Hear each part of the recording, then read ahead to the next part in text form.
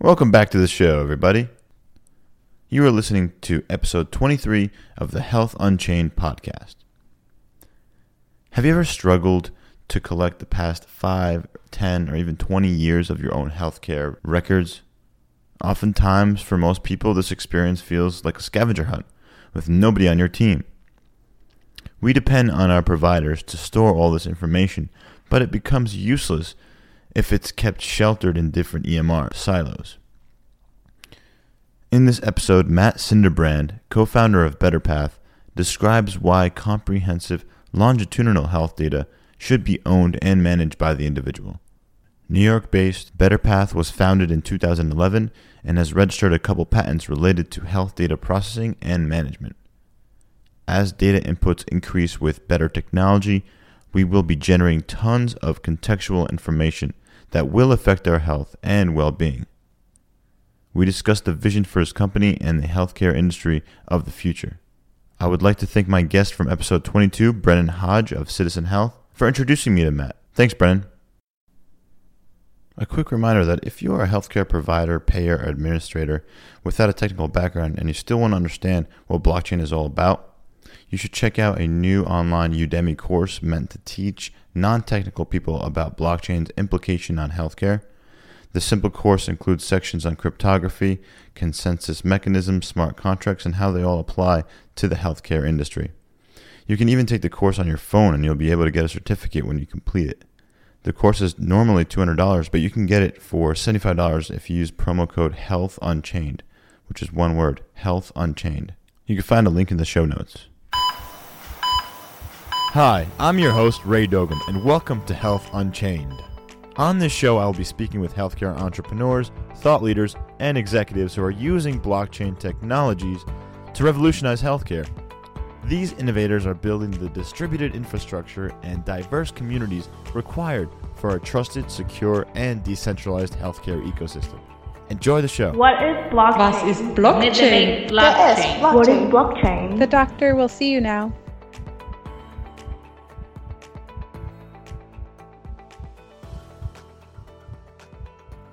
Welcome to Health Unchained. Today's guest is co-founder and CEO of BetterPath, and BetterPath is trying to develop this consumer-directed exchange for healthcare and the healthcare industry and allow consumers to directly own their own data, as well as creating new marketplaces for people to exchange information and data that is valuable. So we are here with Matt Cinderbrand. Matt, thank you so much for joining.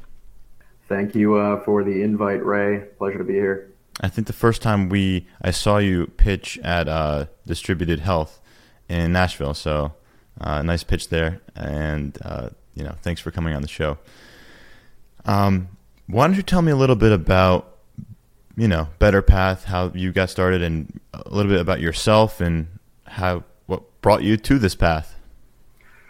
Yeah, the events that led me down this path, no pun intended, are either the best thing to ever happen to me or the worst. I can't decide which.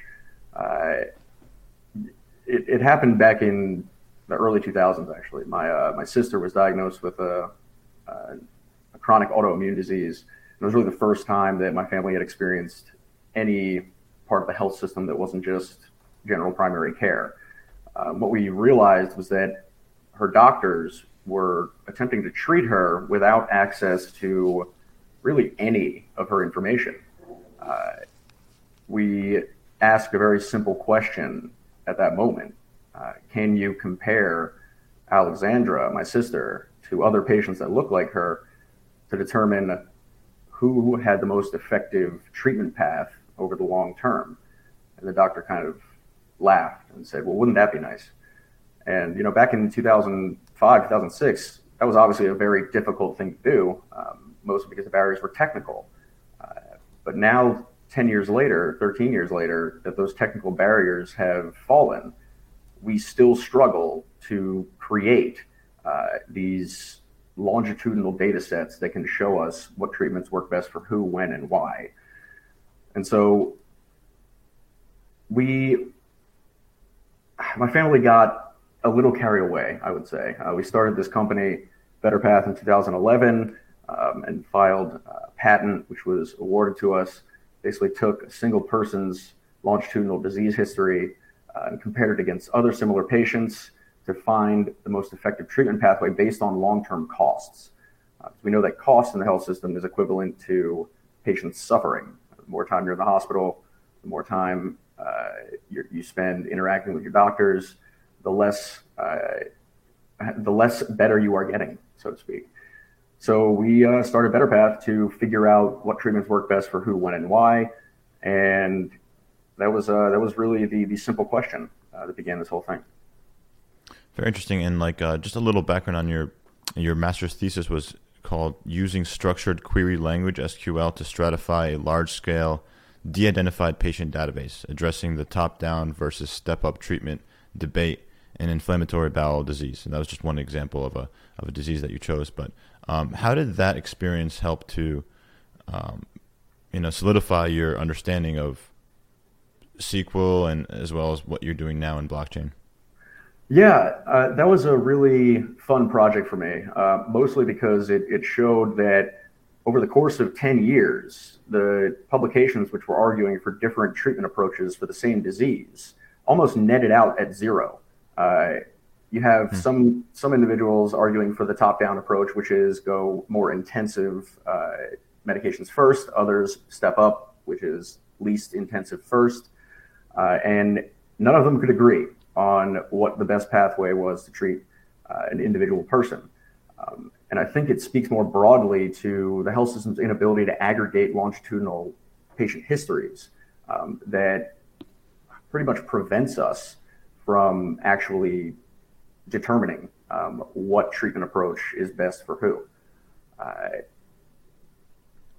When we started to develop the patent really looks at a singular data asset as a feeding engine for multiple different use cases across different stakeholders in the health system.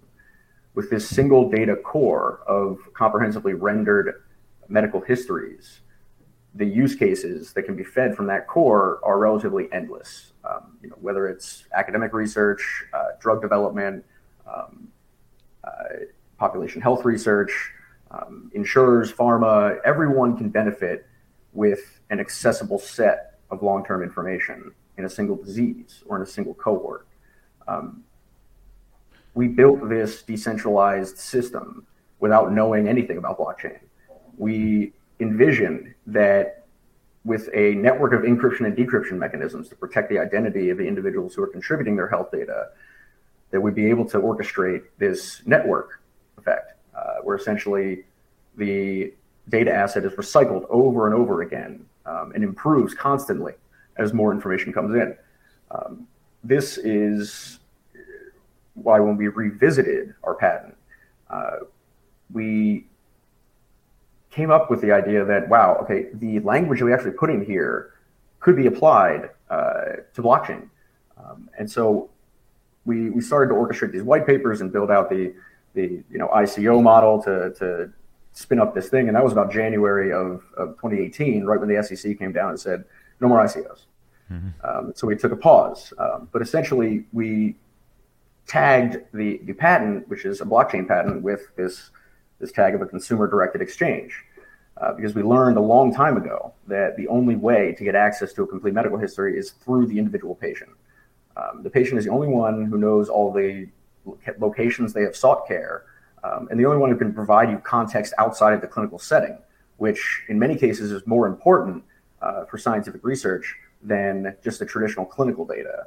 And don't even get me started on what constitutes clinical data in our current health system, because it's a nightmare. So what do you think is the most challenging barrier for consumers or individuals to own up and start collecting their own data and their own information throughout their entire longitudinal health cycle? It's very simple. It's a very poor value exchange. Putting in that effort really nets you nothing in the current health system. So if you ever tried to request a medical record from a hospital, you know that process is cumbersome, I would say. It is insane. Yeah. When we first started retrieving medical records for our chronic disease patients, I would get questions from these records offices like, well, why would the patient want their records? And you just kind of have to pause and remember that this system that was invented by us was really designed to exclude the individual sources of the data, which are the patients. There's this paternal aspect of medicine that is now starting to die off a little bit, which is great. But the paternalistic aspect of medicine, where the doctor is God and he knows everything about you and you shouldn't have to ask questions about what's going on or how this symptom might impact this treatment or vice versa. Those barriers are starting to fall down now, which is a wonderful advancement for, I'd say, society in general. What happened in the middle ground between the 70s and I would say now is that we got way too institutionalized in the way that we practice medicine. We forgot that medicine is a practice and that it needs to be consistently improved. And the only way to consistently improve it is to measure it. And since most of our highest cost centers are chronic disease and we can't measure longitudinal information in the health system, now you see where the current problem is. And really the only solution is to motivate people to control and maintain their medical records as an asset, because this asset could essentially, in its aggregate, save the health system $1 trillion a year. So when you say, the industry became more institutionalized, can you expand a little bit about, what that means? Is it like because people or companies focused more on the billing aspect of things? Yeah. So we got really good at treating acute illness in the health system, right? Treating acute illness means you get people in and out of hospitals as quickly as you can. Episodic care. Exactly. And so, any infection you get, any less serious acute condition that you acquire, this can be handled by our health system with relative ease. Unfortunately, now we're dealing with a health system that is plagued by chronic disease, and not just single chronic diseases, multiple comorbid diseases that we have very little information on how they interact together and how they can be treated together to actually produce a positive outcome. So the vocabularies that we invented to transmit information back and forth between health systems, these billing codes that we built, these are not able to provide the context that's necessary to actually trace a person's lived experience. And that's really the only way we can get to a comprehensive record is if we're able to provide that context, right? Connecting what you ate with how you feel, or your diet and exercise with your treatment regimen, and how those two interact based on your location or based on your genetics. Until we have all of the slices of the pie together in a way that they can talk to each other, we're going to have a really tough time figuring out these more complex conditions. Absolutely. I think every day, we generate so much information, most of it gone uncollected. And, that's part of the problem, I guess. And what you're proposing, though, is that everyone or people start to collect this information on a more grander scale. Everyone obviously should, in your vision, would have a wearable device, potentially even recording every meal that they ate. We know that's currently kind of difficult for most people, or challenging for them to, collect all this information right now. Do you see a trend in new types of devices or hardware, or even cameras that can detect what you're eating in order to help? Do you see that trend happening, or I see that happening, and that's all well and good. But at a higher level, let's say there are two jobs in the health system, right? There's knowing who you are, and then knowing how to treat, right? The first part, knowing who you are, is nearly impossible for any doctor that is seeing you for the first, second, or third time, right? Before we had this institutionalized system of medicine, you saw one doctor for your whole life, right? And that doctor was able to treat you based off experience. And the power of experiential medical practice is huge. doctors aren't able to get that experience with individual patients anymore. What's happening is that they can't do that other job. They don't know who you are, right? And so patients need to be made responsible for telling the doctor who they are in, through a digital representation of their health history. My argument is that we can actually pay people to do that job and save the system money overall. So let's go into that. How do you propose we pay people? Like, what is the experience like for the typical consumer who wants to get paid for the data that they're generating about their health? Yeah. I mean, I think there's a great example right now of this happening. An initiative under the United Health Group called Rally Health. Rally Health has paid out $1 billion in incentives to consumers over the last 10 years. And they've done it just for these consumers setting and hitting their health goals, right? So I imagine, if you extrapolate on that concept, right, if we know that there are certain activities that can generate value in the system overall, right? Rally Health identified the fact that if you take, 10,000 steps every day, right, your health is overall going to be improved and you're going to utilize the system less, saving everyone money, right? And so they are basically paying up front for you to do that. I want to do a similar thing with health data collection and maintenance, right? Because maintaining the record and curating it is just as difficult as accessing the data itself.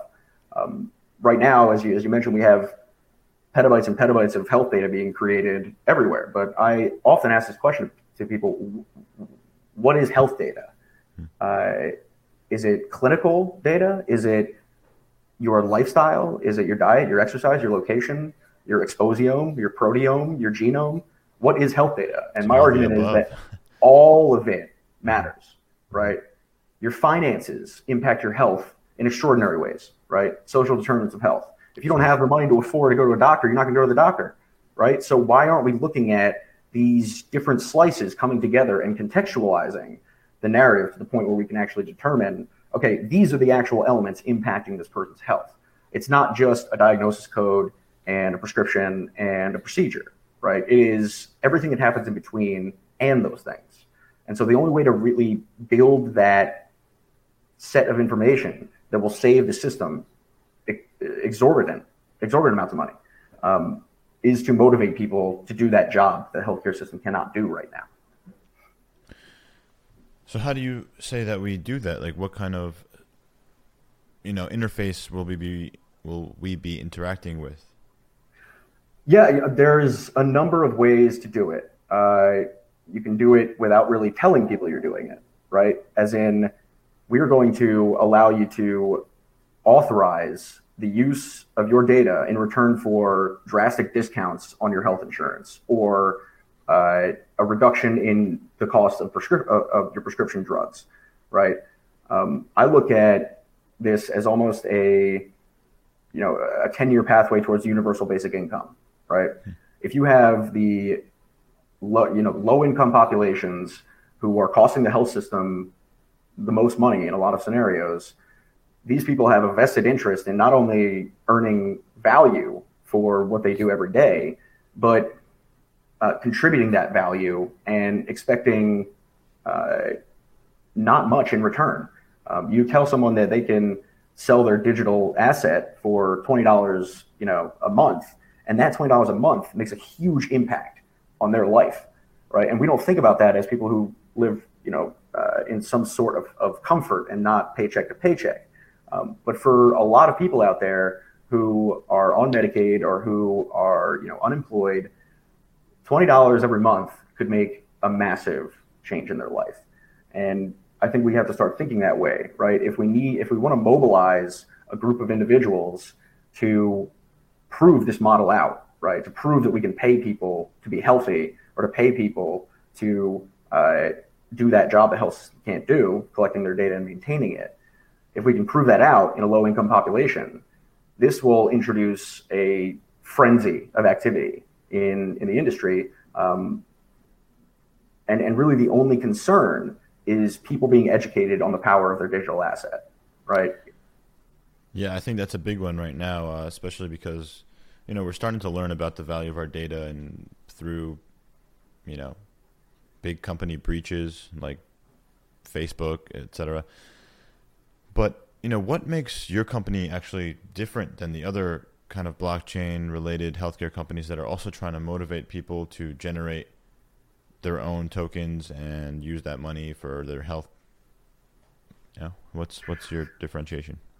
Yeah, I always go back to our ethos, right? And our ethos was to connect science and money, right? We believe that the connection between a rigorous scientific data set that is traditionally used in an academic setting and how that data set could be applied in financial models to actually provide the best care for people.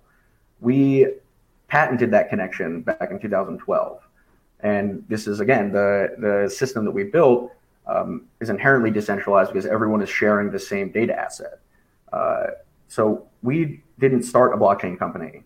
We started a company to solve a problem, and blockchain just happens to be likely the best solution for it. Now, I still think it's years away from being relevant in terms of our use case. And because it's essentially one function that has to occur in order for it to be needed, and that's adoption, right? You need mass adoption across consumers, across their trusted entities, like their banks and their healthcare providers and their insurers.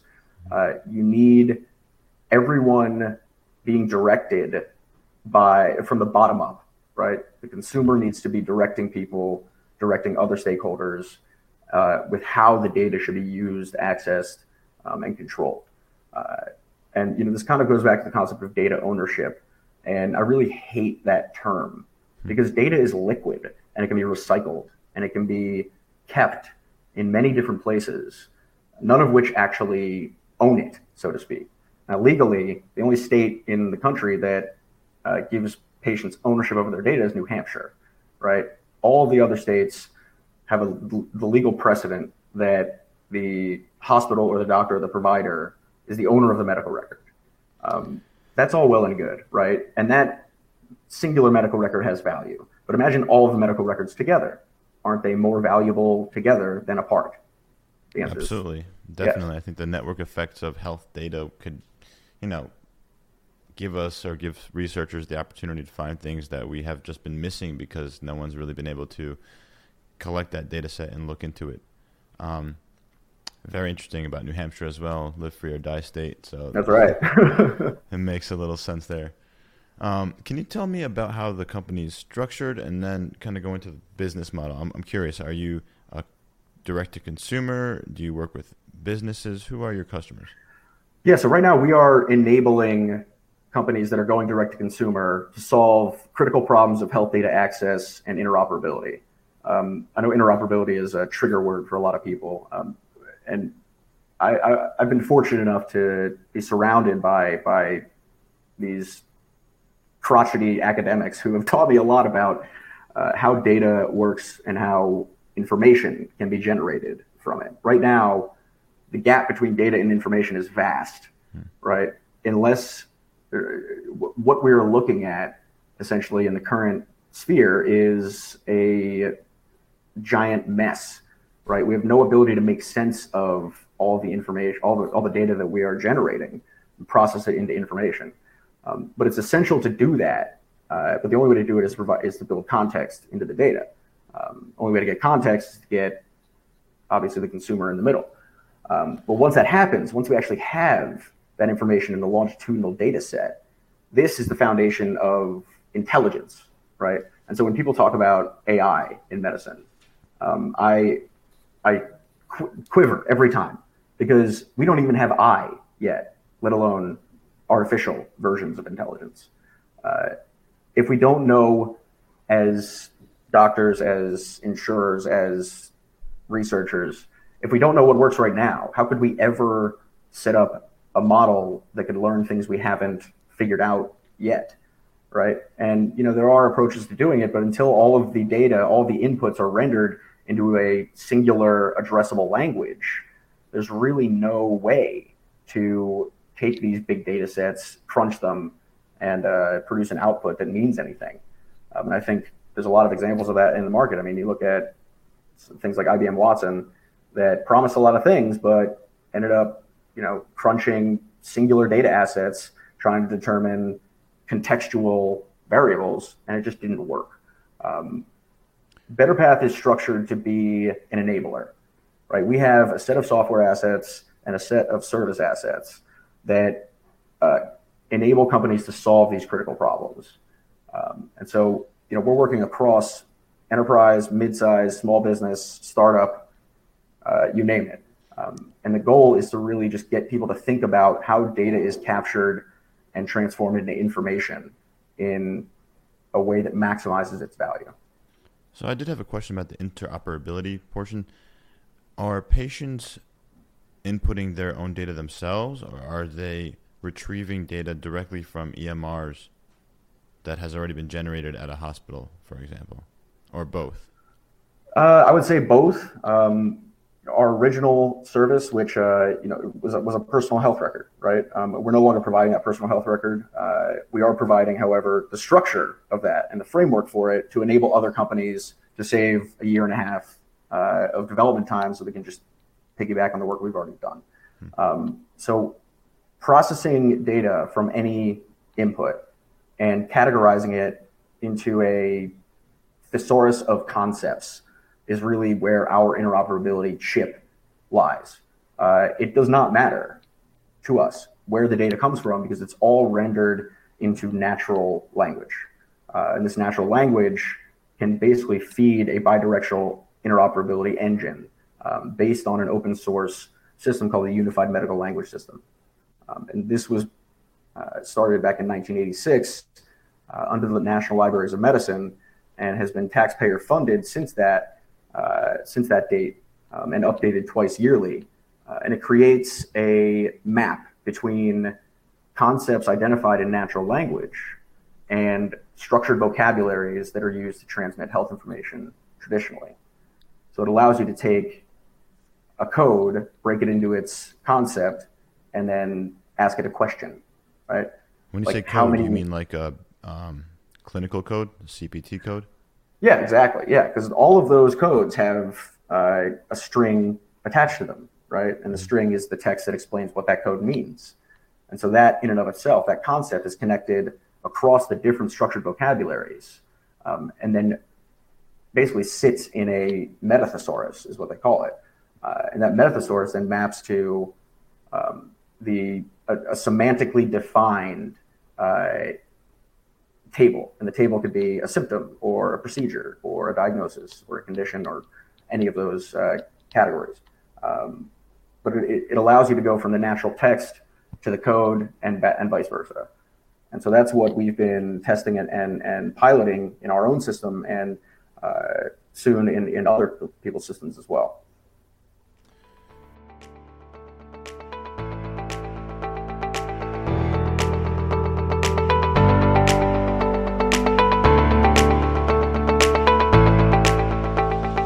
Welcome to the Health Unchained News Corner. As of January 21st, 2019, the day this episode was published, it's been over 30 days since the U.S. government has been shut down due to an impasse between President Trump and congressional Democrats. This is causing some government employees to not receive their rightfully earned paychecks, straining both their families and their communities. The Food and Drug Administration Commissioner, Scott Gottlieb, warned on Friday that if the partial government shutdown persists, it will force the FDA to make hard decisions on preserving key functions of the agency. This is causing many drug application submissions to be delayed. The FDA says it has 5 weeks of funding left before it runs out of money to approve new drugs. But I challenge you to consider the possible upside of an extended government shutdown. It's possible a new form of regulatory and governance body can form to replace the broken system of false democracy in our country. Do you think it's possible for more transparent democratic systems to form that are actually in touch with our modern data-driven world? Blockchain-based networks like BitNation and Democracy.Earth have already proposed the idea of decentralized voluntary borderless nations to displace or augment traditional nation-states. Although I think this is a fascinating concept, it will probably take a very long time for people to adopt such systems. The current government shutdown may shine light to the potential of these new blockchain jurisdictions. The safety of our consumers should not depend on federal funding or political battles. We should all act as one trusted community. I believe decentralized and distributed data markets will eventually help make this a reality. And now back to the show with Matt Cinderbrand from BetterPath. Do you imagine the BetterPath platform to be also connected to providers and clinicians? Like, are patients going to be sending their files to these providers, or are they going to be connected via some sort of integration to an existing EMR? So I think what's great about the model that we're presenting is it piggybacks off of technologies that are already being established today, right? Apple and their iOS Health app connecting into different versions of Epic and different health systems. There are a number of other companies doing similar things, more on the private side. But these people are doing the hard work for us, right? And when you look at kind of the industry-wide standards initiatives like FHIR and Blue Button and all that stuff, the better those standards get, the easier it is for us to extract that information.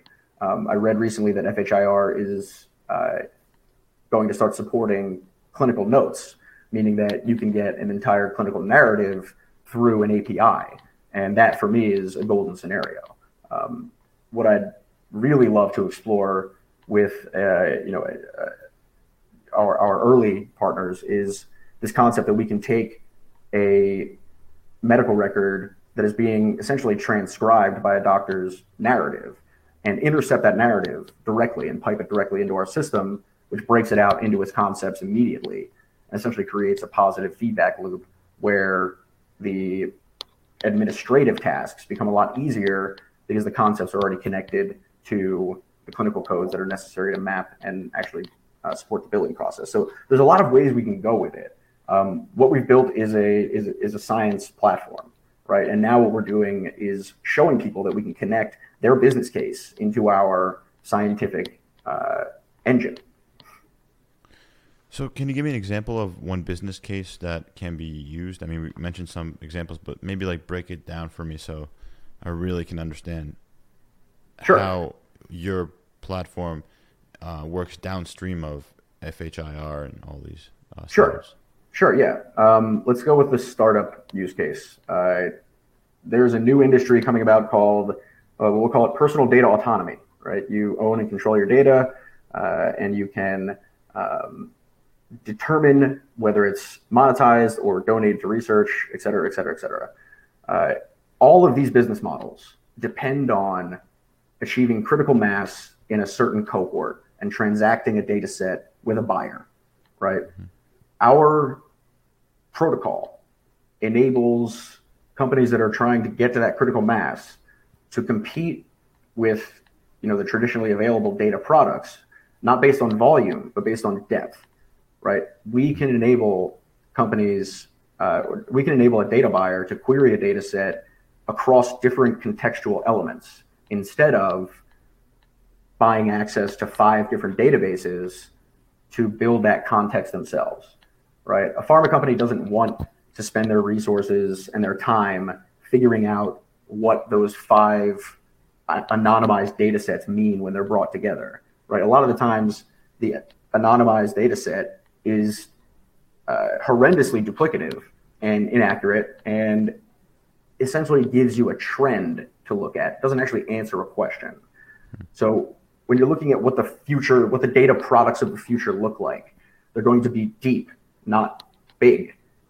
So we're looking to pilot that, essentially that business case with a lot of the companies we're working with right now.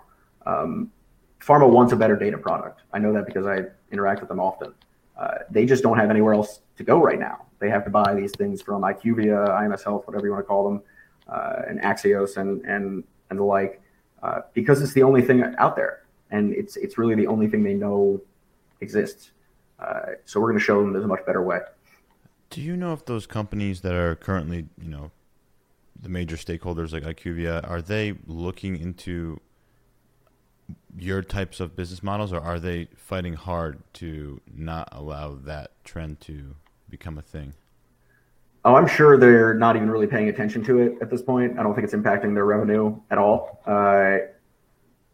The problem with these big companies, I guess the best part about these big companies is that they have boards of directors who will not allow initiatives like that are so divorced from the current business model to occur, right? Even if you have a crazy CEO who's like, we're going to do this, that doesn't matter because the board is like, no, you're not.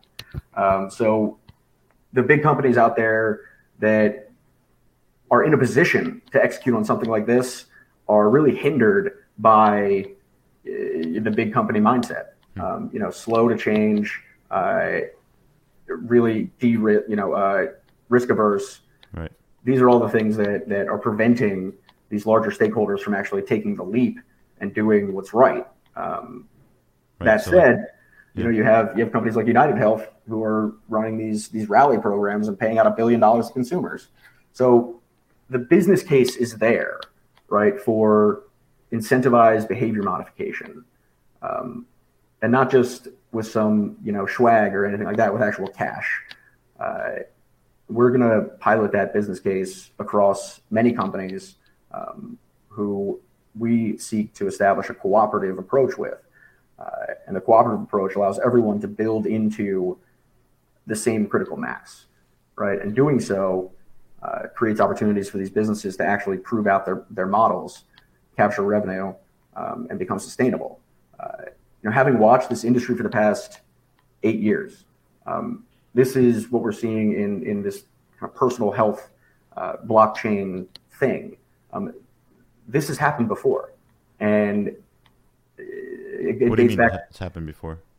So when BetterPath started, we were one of, I would say, 10 personal health record initiatives out there, right?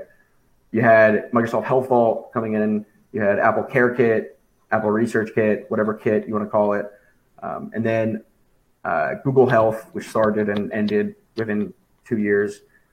And then I would say 5 to 6 others that actually survived long enough to make it to this point, and then hundreds more that didn't, right? And I have a running list of these companies just because it gives me, it gives me some kind of drive, right, to keep going, because what we're seeing here is the second wave of this personal health IT or personal, medical record control phenomenon occurring. This time, it just happens to have the word blockchain attached to it. Right. One thing that you mentioned is people will be paid in cash. And when you said, do you mean literally in US dollars, or will it be some sort of tokenized asset that they will be paid in? I would love if here's the scenario, right? People have incredibly limited attention spans, right? Sure. They want to push a button and get a reward. They want to push a button and feel good, right? And so we have to take it from that base level. And at that base level, what we believe is the most effective behavior modification model, right? Getting people to care about their health data. The most effective model is to make it seem like they are winning, right? Each time you log into this app, each time you touch a button, you are getting value. You are getting a reward, right? And I would love if it was cash. I would love if people cared enough about crypto to make that actually relevant. However, I just don't think the general public is ready to be rewarded in tokens and actually feel that same dopamine hit. Oh, you mean you would love if it was crypto? I would love it, yeah, absolutely. Okay, you said cash. I just want to make it clear. So you would love if it was crypto. Absolutely, and it makes it way easier. It makes the money way more traceable. The value exchange becomes way more feasible. But people don't care about crypto, and it's more liquid in a way. Absolutely. It makes sense in all the characteristics. But human behavior doesn't follow any logical patterns, which is something I've learned the hard way. What I believe is that crypto is too intimidating for people that aren't involved in technology or who aren't techies to learn about. And when people aren't learning about something that you and I both believe is incredibly important, convincing them to learn about it, that's not how you do those things, right? Mm-hmm. To really modify human behavior in the healthcare system, you have to figure out incentive models that are burdenless, that are lightweight, that are literally all focused on UX, right? The companies that are going to win in this space are going to make it seem like I have to do nothing to essentially get a new product, a new type of value it's like out a new of stream of income, really. Exactly. And that's what we have to start going towards, right? Any company I see out there that is espousing the benefits of their blockchain,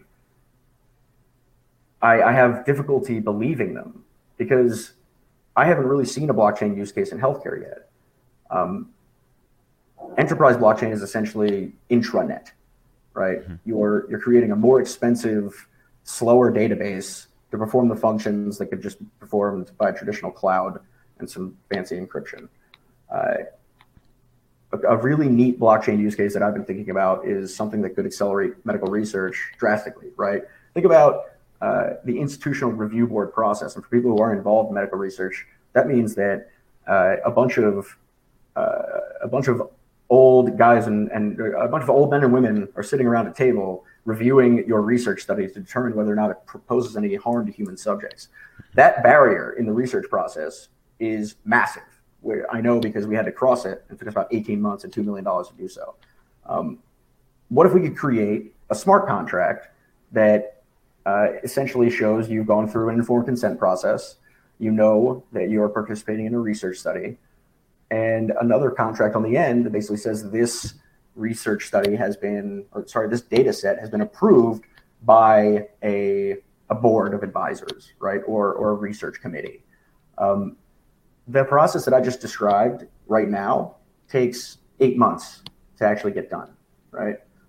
If we actually put those processes on a blockchain where it's a network of people just agreeing that these individuals have gone through that process, that expedites the research process just in an exceptional way. And so those are the kind of use cases that I'm really interested in. Another one is the fax machine, right? How do we get all health systems off of the fax machine? We are 75% of the information we're communicating is still done by fax machine. And I know that because I've dealt with these medical records offices for the past 8 years. The fax machine, I want someone to invent the fax chain, right? Someone need to put the fax machines on a blockchain because I just can't stand the fact that with all of our advancements in technology and the fact that I can open up a bank account in 5 minutes on my phone, right? And I still can't get access to any of my medical records. I don't know. Let's those people should just first start with email. I think that would be a good start. Absolutely, yeah. Then they could start considering blockchain as a method for exchanging that kind of information over instead of faxing. I'm kind of curious about the consumer-directed exchange, and there's something in your white paper that discusses or illustrates what a signal is, and it's similar to what a query is. So you can have the data buyer query out some of the information out on the network, and once they find the right data set, the people who own that data set will get reimbursed some amount of money. And can you describe that process a little bit more deeply, and how do you make money in that example? Yeah. We make. So let's go through the example first. We have a drug development company interested in finding out how many people have switched their statin medication over the last 3 years from drug A to drug B and are diagnosed with cardiovascular disease, right? That right there is a query, okay? That query will have a price put on it, right? Essentially a bidding system, right? So the pharma company this is what we're willing to pay for this level of information, is what they're telling us. We then go and query the liquid data set, right? And I say liquid because the data lives in concepts. It doesn't live in codes, right? So it doesn't take shape until you ask it a question. So you define the high level characteristics of the data set you're after, which is men in between the age of 34 and 60 who have been diagnosed with cardiovascular disease and have taken these two drugs in the past, 5 years. And you pull that query, right? Or essentially that query has a value coefficient assigned to it. And that's what we talk about with the signals. So this signal coefficient essentially defines how much value gets propagated throughout the rest of the system and assigned to the individual sources, both the individual sources and the vehicles by which their data came through, right? So this opens up the opportunity for consumer-facing companies who have that relationship of trust with the individual to become nodes on the network as well, right? So it's not just individuals, it's the organizations that they trust. And the CDEX model is, has been popularized by an industry trade group called the Carrot Alliance. And I love the work that they're doing. But this is an old idea. This idea dates back to around 1998, right? And it was called the Bank of Health. And essentially, it's it's a person going to a bank with all of their medical history, storing that medical history with that bank, and authorizing that bank to ask as their steward to use that data, essentially to maximize its value, either for them or for commercial purposes. Moving forward, an organization called the Health Record Banking Alliance was established 10, 15 years ago, also under the same concept, right? Where if you have a singular data asset controlled by the individual and their steward, you can maximize its value across the ecosystem by essentially distributing that to the stakeholders who need it. And in the easiest sense, it's an emergency room doctor, right? You go into an emergency room, doctor literally has no idea who you are, what you have, what's going on. They ping your Bank of Health, they ping your health record bank, they get access to all that info, and now they actually have a much smaller target to hit. So the concept in and of itself is really not new. What we're trying to bring to it is almost a financial mechanism that would make it look more like a commodities market, right? So if data is a commodity and those commodities are valuable in a marketplace, right? We can create little pockets of value based on the marketplace demand for certain, for example, disease cohorts, right? So if that query that I discussed earlier had a value attached to it, that means that asset has been evaluated, right? And the more times that asset is pinged or different versions of that asset are pinged, now we can use something like a distributed ledger to tag all of those individual elements of value back to their source. And so that's why I think this model actually is really a great blockchain use case. That's interesting. You mentioned the Health Record Banking Alliance. I actually did an episode with their executive director. I think it was episode 3 or 4 or something like that. Oh, is it Dr. Gibson? Yeah, exactly. Yeah. Richard Gibson. I love Richard. Yeah, and in that episode, he went over like basically the whole evolution of electronic health records. So that was a really interesting episode. So for all you listeners out there, you should check that out. That whole process is really interesting. I think the question I have is how does it get priced initially? Like, what is the first price of this query? That's a difficult thing. It has to be set by the buy side of the marketplace, essentially. And the first couple companies, the first couple buyers to come in are going to get a great price. Yeah, but essentially, once this market evolves into something that's more, of a free market looking thing, right, where supply and demand are interacting freely and transacting, that's when the prices will be set. And right now we're looking at a market for health data around $70 billion, I think. That is $70 billion. That $70 billion is being spent on data products that are trash, right? They are almost unusable, how bad they are.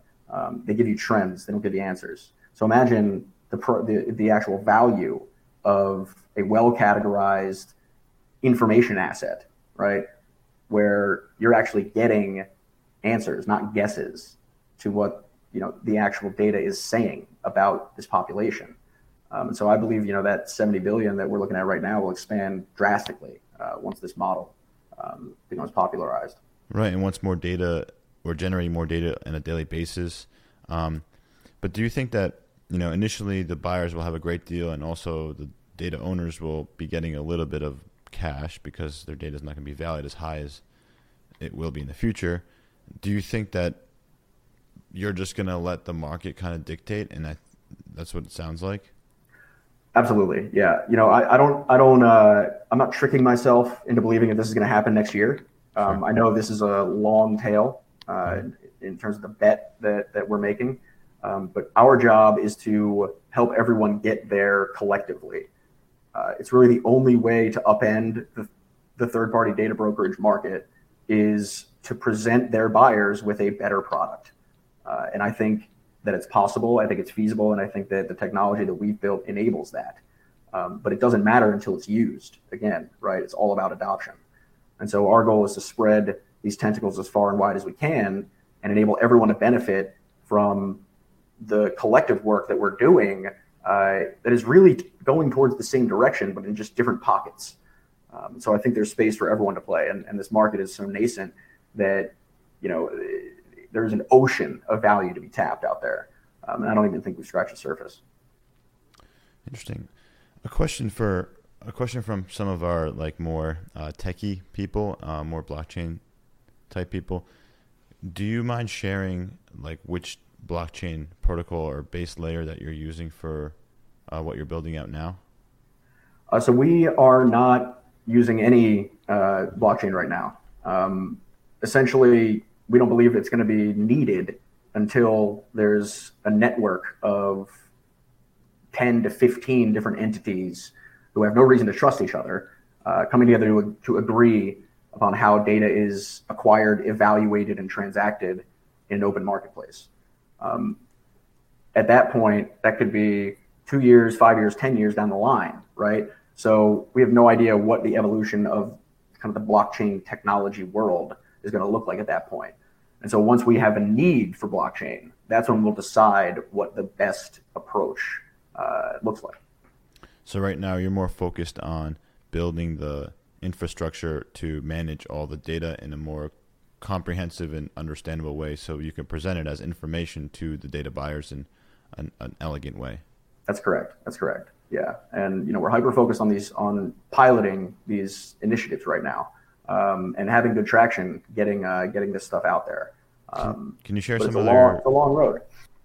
So what do you think the best way is to actually, infiltrate the consumer and make them the owners of their own data, but in the same time gathering cash from that or gathering money in a way or having an account that can accumulate funds? Yeah. No, I mean, that's a fantastic question. What's really cool is that structures currently exist in our financial system that provide a great connection between a person's health and their finances. Those are health savings accounts. And what people don't know about health savings accounts is that they are the most powerful retirement tool that you can invest in. The money that you put in there is tax-free, and the money that you take out for health-related expenses is tax-free. But after the age of 65, you can withdraw any growth in that account without paying tax on it, without paying any capital gains. And so just like a 401k or a Roth IRA, these health savings accounts can essentially be used to just maximize your contributions of value into and create a sustainable retirement account that actually helps you pay for what you need to pay for in retirement, which is your healthcare. So it presents a really unique value proposition to essentially use that structure as a way to drive value, fiat value, that results from the data transactions into an account that the money essentially lives in tax-free. And so it creates much more value for the consumer to use this kind of health savings account structure to do that activity. And so we're working with a couple of banks right now to establish a potential partnership where we would pilot this process, where people are being motivated to collect and contribute their health data into these different monetization schemes. How's the culture on your team? Like, what's your day-to-day like with your team? What's the attitude? And Yeah, we're pretty all over the place. We had a heavy footprint for a while. Went through a little bit of a restructure. Now we're running nice and light and thin, which is good. It's good for what we want to do. But essentially, yeah, we're all pretty crazy people who believe that the future is bright, believe that we can have an impact on it, and really we are relentless collaborators and cooperators. We don't think that competition in a marketplace that doesn't yet exist is a concern. And so that's really our fundamental goal, is to really get everyone believing that there's a way to tackle this huge problem together. And that's really what the majority of my conversations are around. Very cool. If it's not too personal, what would you consider to be your biggest mistake throughout the last 6 to 8 years? Not seeing the consumer adoption barrier as it was clear as day. The assumption that if you build it, they will come is wrong. You're misleading yourself if you believe that the thing that you love so much and hold so dear, and the thing that provides so much value to you as an individual, is going to feel the same way to someone else, right? Even in, Better Path's specific example, right, where we were building complete longitudinal medical records for people with long-term illness and giving them away for free. Even in that scenario, we still found resistance among the patient population because they just don't know how important it is to do that job. And again, I go back to why we should pay people to essentially maintain their health information, because it's a job. It takes effort, right? Even all the technology in the world can't wipe away the fact you still have to sign a medical record release form, and you still have to remember your login and log into your API and all of these different things that create that health data asset. And so that's where I really want to get.